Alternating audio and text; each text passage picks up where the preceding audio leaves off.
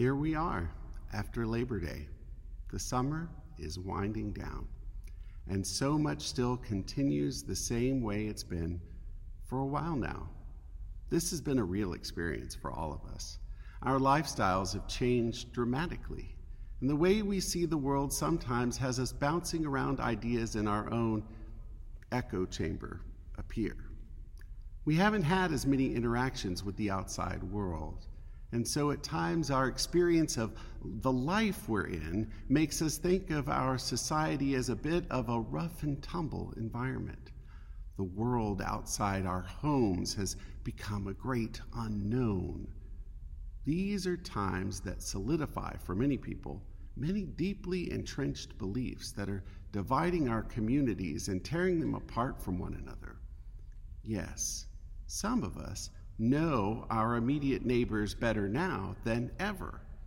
But our common life as the city of Phoenix, the state of Arizona, as the people who live in the United States, these times of isolation and social distancing have kind of made us, accusatory, cold, fearful, lost in our thoughts, hiding onto our own hurts. Is this really how we want to live?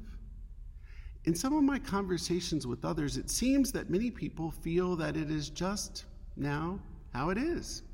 There's no way to stop this kind of behavior. It just keeps going, that there's no way to stop it.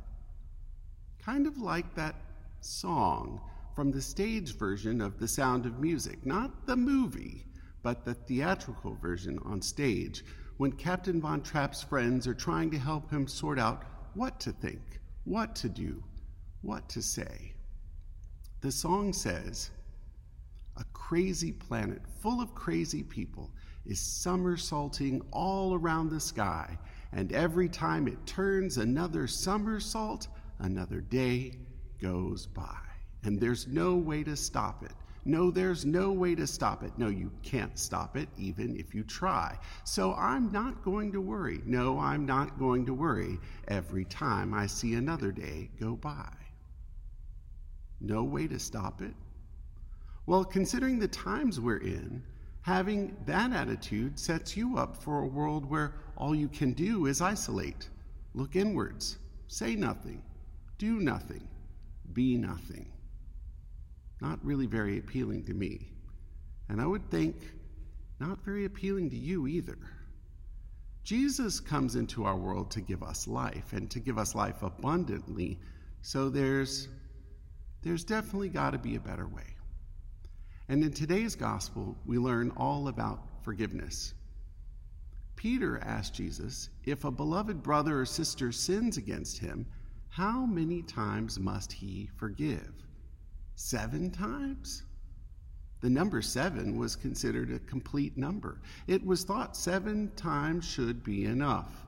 7 is the number of days in a week. 7 is the amount of days that it took God to create the world and call it very good and have a little rest in between too. Yes, 7 is a complete number. Enough, right? No, Jesus says, not 7, but 77 times. Some versions say 70 times, 7 times. Forgiveness is something that needs to keep going and going and going. Yes, 7 is a complete number, but the practice of forgiveness has to go on forever in order for it to be fully complete. We mustn't stop. Forgiveness cannot end. And we see Jesus offer a parable to illustrate this. A landowner is settling accounts with his slaves, and the one who owes the most is brought up before him. He can't pay up. He doesn't have it. The landlord wants the slave and his possessions to be sold to pay it off, but the slave pleads with him, "Mercy." And the landowner takes pity on him and forgives everything. But this same slave decided he was going to settle up too with his subordinates. And instead of forgiveness of debt, he imprisons his subordinate. The landowner finds out about the slave's spirit of unforgiveness and is furious, and, well, you know the rest of the story. It's so easy for us to be the unforgiving slave right now, isn't it? You might be in this camp. I went into Safeway and that person wasn't wearing a mask. I'm so angry, I want to lash out and scream. Or, my neighbor has a sign up in their yard that deeply offends me. I'm going to sneak over at night and rip it out. Better yet, burn it. Or, our government is making us comply with policies that violate personal freedoms. This is coercion pure and simple. We got to get rid of all the government altogether. We got to stop it. All of these are a little bit out there. Is there no way to stop this?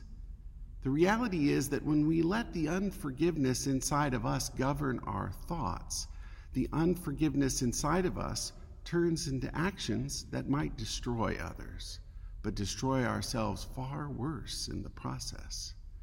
We despair, and we think the cycle of craziness is without end, and that there's no way to stop it. There really is something to that line in the Lord's Prayer, forgive us our trespasses as we forgive those who trespass against us. There really is something there. Jesus uses a specific word about forgiveness today in this story. He uses a word it's written in Greek originally, aphiemi. That means to untie, to loosen, to let go. It's the same word that Jesus uses in another gospel when Lazarus, his friend, is reawakened from the dead. He says, untie him and let him go. He's now alive again. To forgive is to untie things from our minds, from our hearts, from ourselves, to untie them and let them go, to let God take care of it. When Jesus begins his ministry in Matthew's gospel, the first thing he does is to call people to repent so that they can live again, live into a spirit of forgiveness and practice this forgiveness in everything they do in life.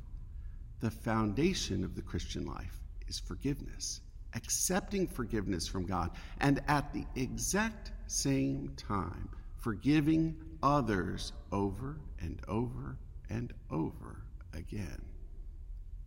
Living in a spirit of forgiveness breaks the cycle of anger. Practicing forgiveness every day takes away our ability to hold on to hate in our hearts. Proclaiming forgiveness to the world restores others and gives them the respect and dignity and the life to fully realize their potential as a human being. And this way of life must continue each and every day, forgiving, in order for us to be the hearts and hands and voice and love of Jesus in the world, untying the hurts of society, unleashing and releasing the depths of those who are held down by society, unbinding the wounds that we have imposed upon one another. This is a life that we are all called to, and it starts right here, right now. My friends, the church has to be the leaders of forgiveness in this world. If not us, who? All of us have a role in this work of proclaiming forgiveness to others so that we can stop the cycle of the status quo, stop the isolation, stop the hatred, stop the loneliness, stop the accusations and the injustices and the society that seems to thrive on being cruel. Forgiveness will release our societal misery. Forgiveness will invite the presence of God into us in a new way. Forgiveness will not only set others free, but will give us freedom we never knew we had. Don't worry about tomorrow. Don't worry about every time you see another day go by. Just do it. Practice it. Stop the everyday withholding of love. Stop the blame game. Stop the cruelties and the lack of mercy we feel in our hearts and turn it into forgiveness. Not just a complete 7 times, but an infinite 77 times. No way to do this? I'll bet you can. Jesus is alongside you. Give it a try. Recommit to practicing forgiveness actively and see what happens.